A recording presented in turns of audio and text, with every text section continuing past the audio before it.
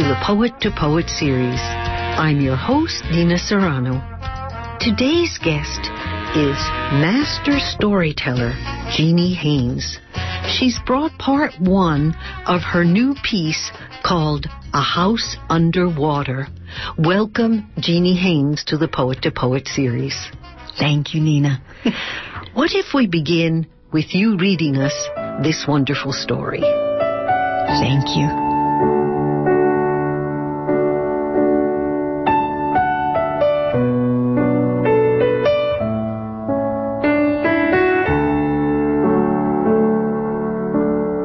You will now hear Jeannie Haynes reading her original story, A House Underwater.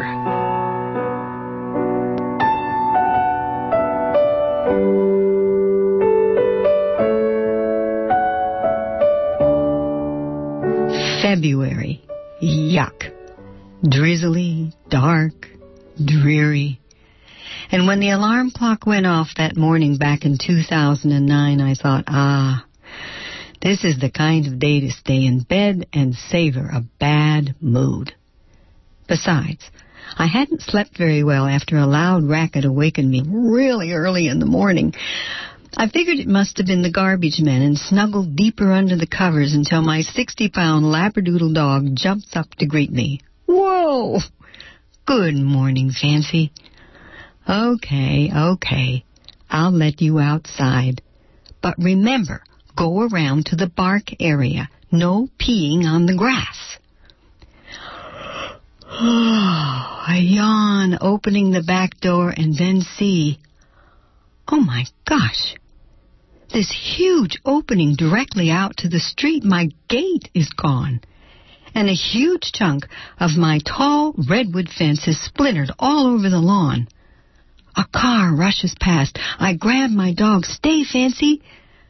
I shut the door, go to the front door. There's a note on the mailbox from the police. Sorry, we had to break down your fence searching for a robbery suspect. Call this number to arrange for replacement cost. I live in East Oakland. A few years ago, I chose to live here.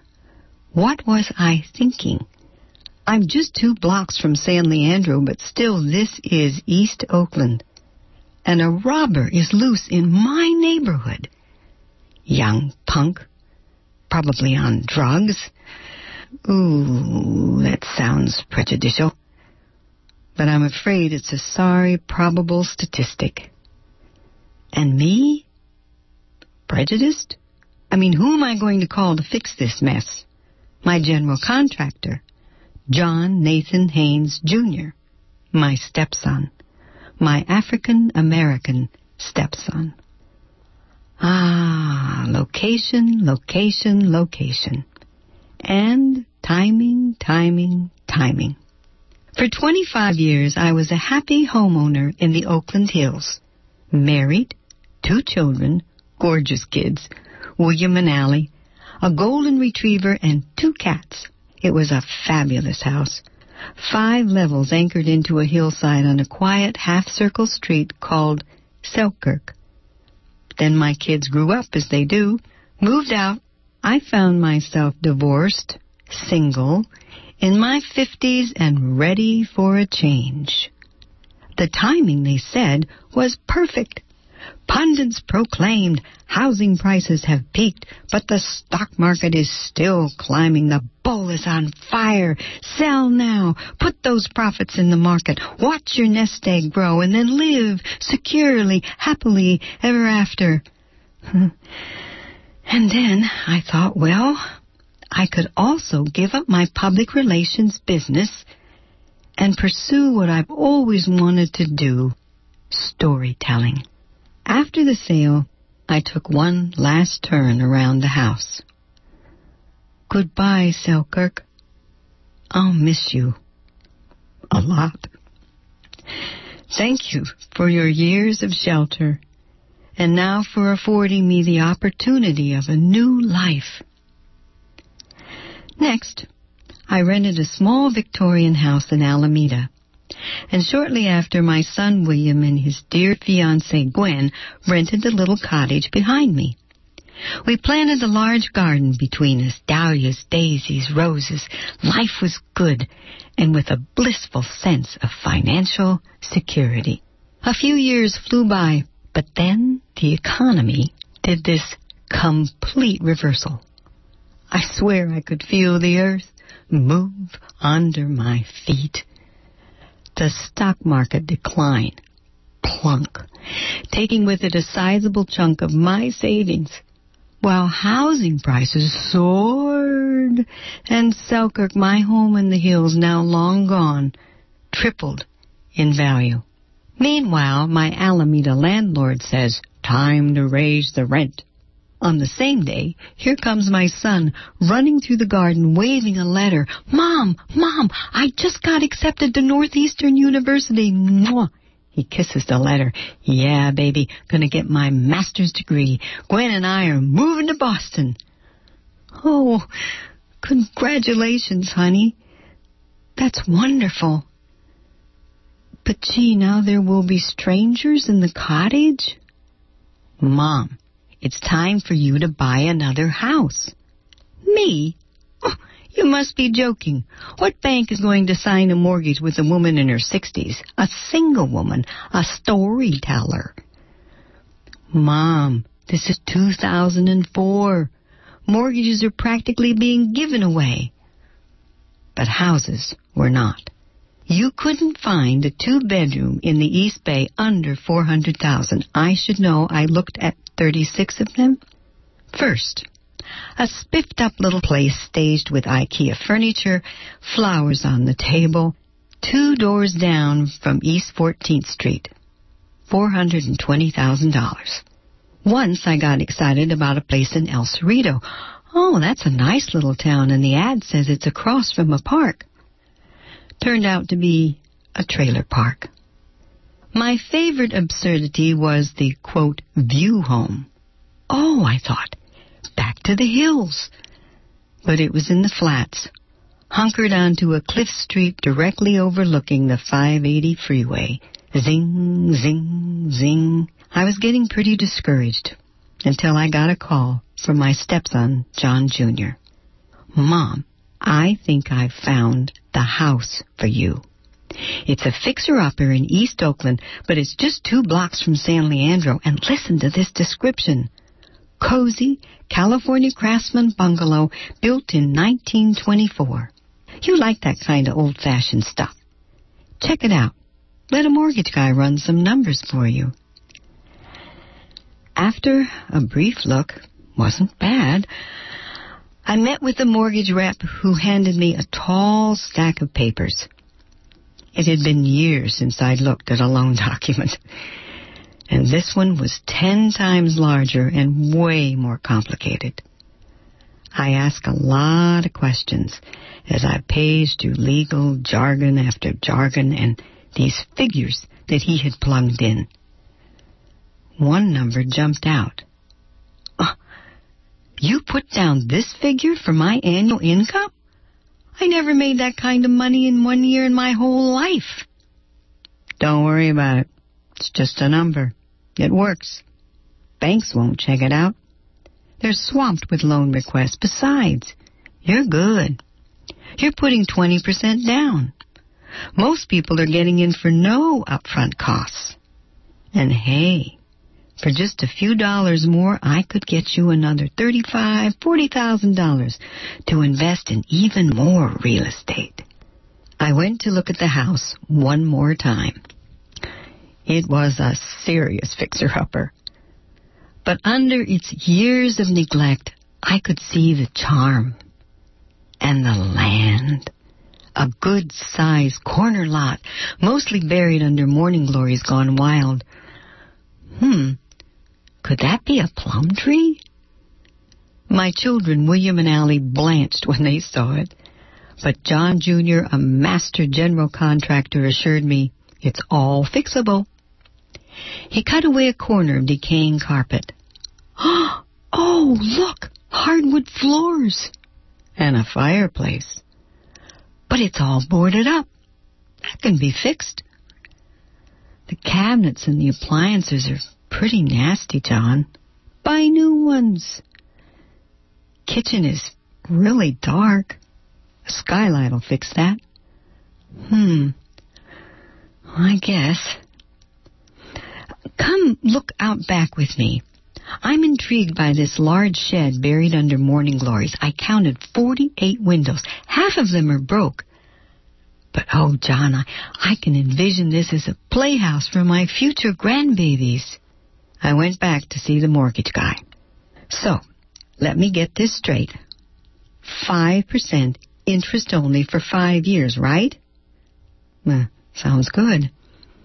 And then I pay an adjustable interest rate based on the LIBOR index, whatever that is, and eventually start paying down the principal, of course.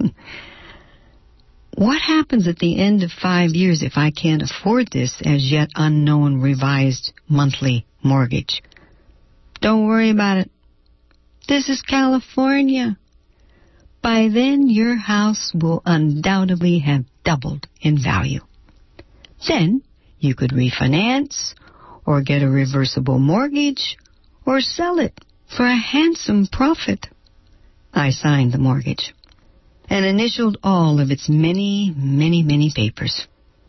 The next day, 7 a.m. sharp, John and his crew went to work, and I began hemorrhaging fixer-upper monies and driving every day back and forth from dawn to dark from Alameda to East Oakland and back and forth. At one point, I caught sight of myself in the mirror. I hadn't been taking time to color my hair. Good heavens, I look awful. So, I cut my hair really short. No more Jeannie with the light brown hair.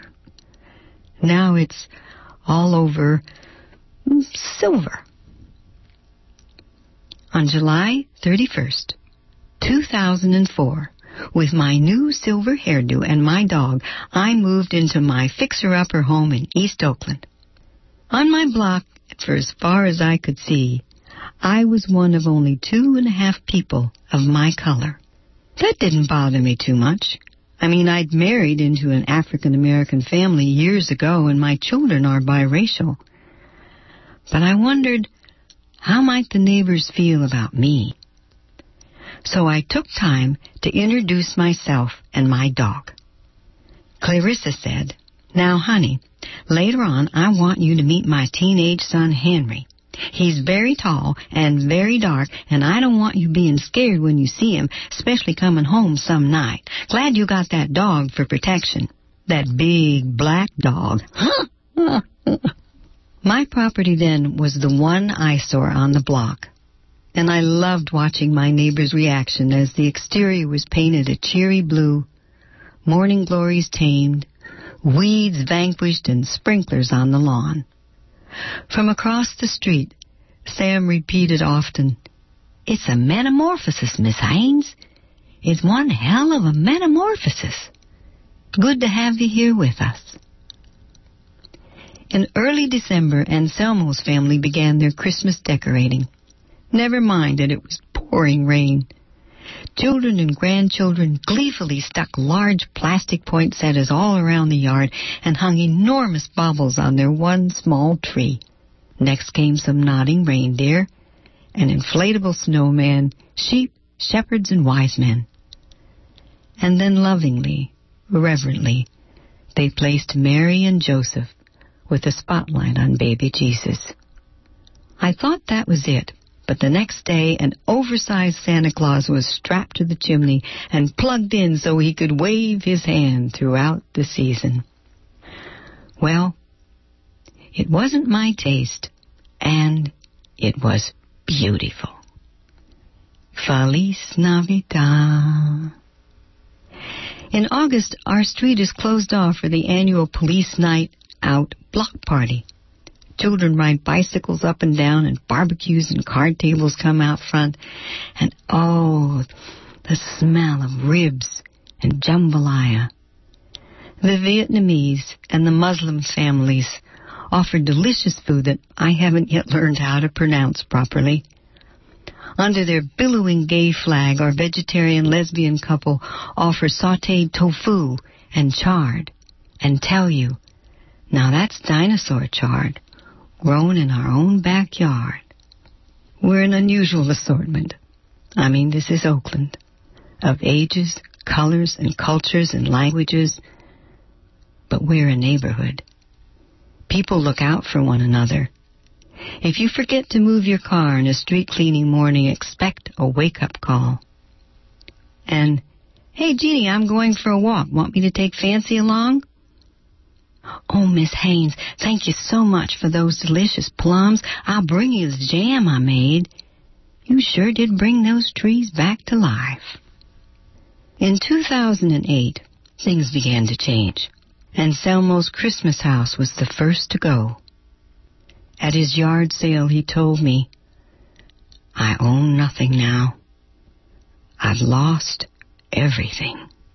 His eldest son said Papa just didn't understand that adjustable mortgage, and his monthly bill more than doubled. Across the street, Wilma was pulling out her hair. Well, I had to move in my sister. I mean, she lost her job and her home, and then that darn bank, they sold her house for a price so low with a mortgage that she could have afforded. I talked to a realtor friend about this, and he explained, oh, yeah, that's the real problem. Banks foreclose, sell for less, and the value of all the surrounding houses drop. I'm barely making a living right now. My wife was going to retire next year. Ha! I had to sit down when he told me the current value of my home. You must be joking. That's half of what I owe. Yep. You've got what we call a house underwater. When the alarm clock rang that February morning in 2009, I was nursing a triple whammy. Over the past several months, I'd experienced major reduction in employment opportunities. My stock values had seriously declined, and now my house was underwater. And there I was, in this quandary. Even if I could sell it, I'd still owe the bank. Should I just walk away as so many people are doing now? Oh, good heavens. And lose all I put into it? My 5-year fixed mortgage changes in just 6 months and bumps up to some unknown adjustable rate. With dwindling income and savings, am I going to be able to pay my monthly payments? Will I be foreclosed? Will I too lose my home? I turned to my dog. Oh, Fancy, what am I to do? And now this physical assault on the property with fence all torn down. Well, I'm in no shape to do what I'd planned for the day. We're going to just take it easy. I'll try out that new recipe for lemon-infused roasted chicken and bake some banana bread. Get the house all warm and smelling good. And music. That's what we need. I know. I'll go through some old CDs I've been wanting to listen to. Miles Davis, Some Kind of Blue. Too sad. The Gypsy Kings. No, too lively. Madame Butterfly? No. Sinatra? No. Wait a minute. Simon and Garfunkel's Bridge Over Troubled Waters. Is that perfect? Sing it, boys. When you're weary, feeling small, when tears are in your eyes. I'm not going to cry. I'm not going to cry. I'm just going to peel these bananas and then mash them up real good and think about that rotten young punk. I hope they catch him and put him away for a long, long time. I'm on your side when friends friends just can't be found. Lousy, no good young so-and-so. I bet his friends are all bums just like him. Oh, fancy. Smell that chicken. Yeah, you'll get some.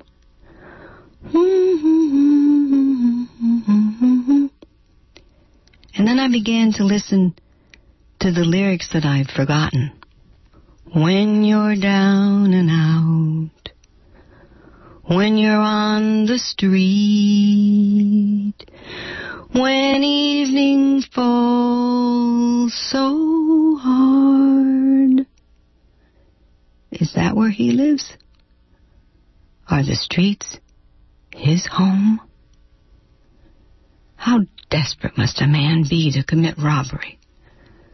Risk going to jail. Is that where he'll sleep tonight?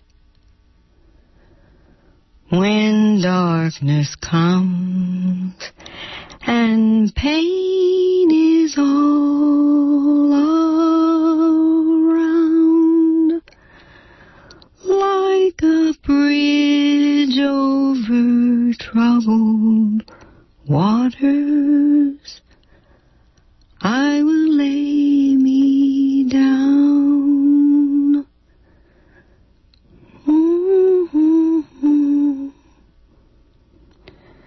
And then the tenor of the music began to brighten. Sail on, silver girl.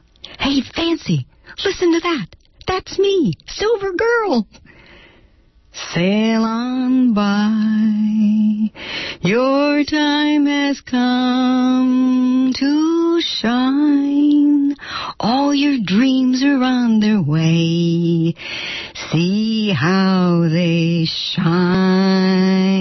Yeah, I'm not leaving this place, and I'm not going to lose it either. This is home, Fancy. I know what I'll do. I'm going to apply for one of those mortgage modifications they're talking about. And that'll be my bridge over troubled waters.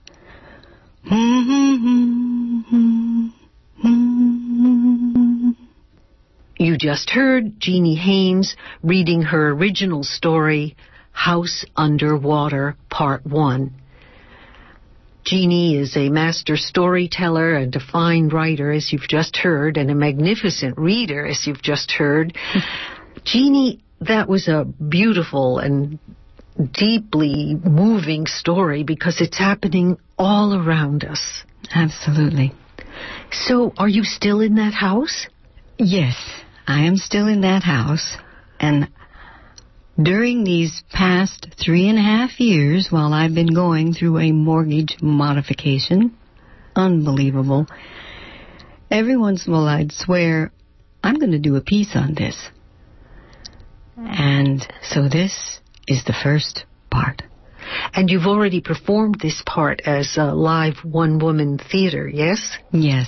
And now you're working on part 2? Yes. Much more complicated.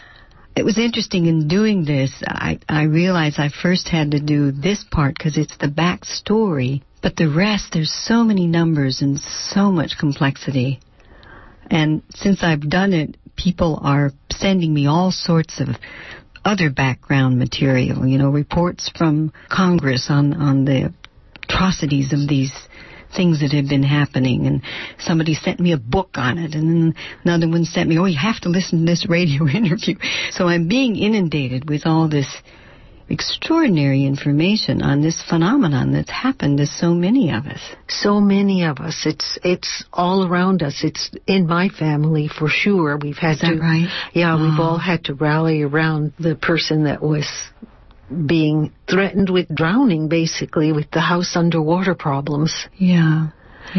So you have taken this problem and made it into an art form while combating it and fighting it. And I'm sure that was a daily thing of phone calls and paperwork to fill out. Hours. I just went through some more because the paper said I have literally 5 3-ring binders that are over a foot tall. my notes, and I even went through them the other day and purged all the duplications. And just the number of people that I talked to, well, I have to stop because I start getting into and then you know what happened. But also in doing this piece, I realized how much it was not just my story and not just a universal story. I mean, this is happening around the world as well. But being particularly aware of how it affected people in my neighborhood. As one young man said to me, well, at least you know how a system works. You know what to say. You know how to write combating reports. I know in teaching my class in storytelling for adults, one lovely woman, she was going through it and we were kind of exchanging horror stories. And then one day she said, I just can't do this anymore.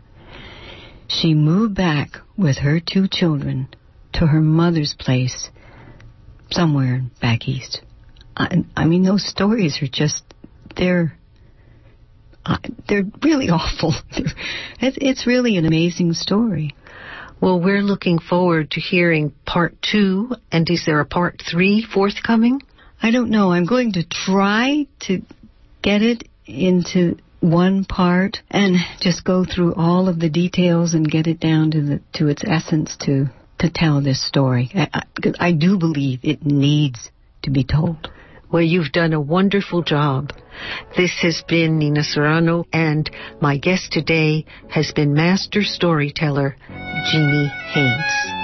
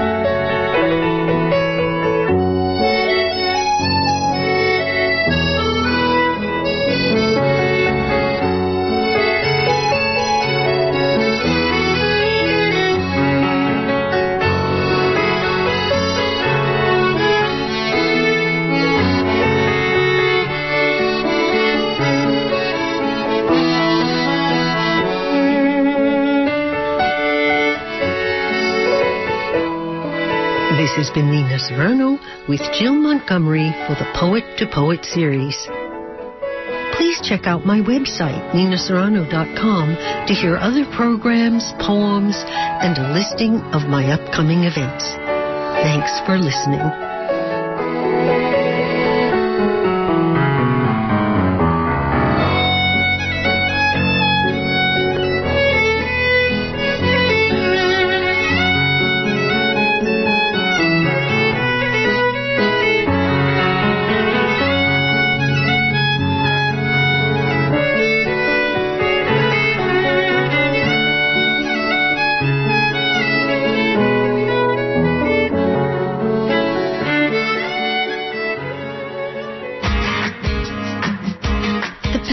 Foundation is in the process of revising its bylaws, the rules under which the organization must be operated. The Foundation is considering 7 bylaws amendments concerning in-person meetings of the board, the election of station representative directors, proportional reduction in size of the national board, and other amendments. To read the proposed changes, you can visit pacifica.org. The national board will vote on July 17th. The 5 local station boards will vote within 60 days of that date. To be approved, each proposal must receive a majority vote of the Pacifica National Board and of 3 of the 5 stations boards. Again, for more information, including the language of the amendments, you can visit pacifica.org.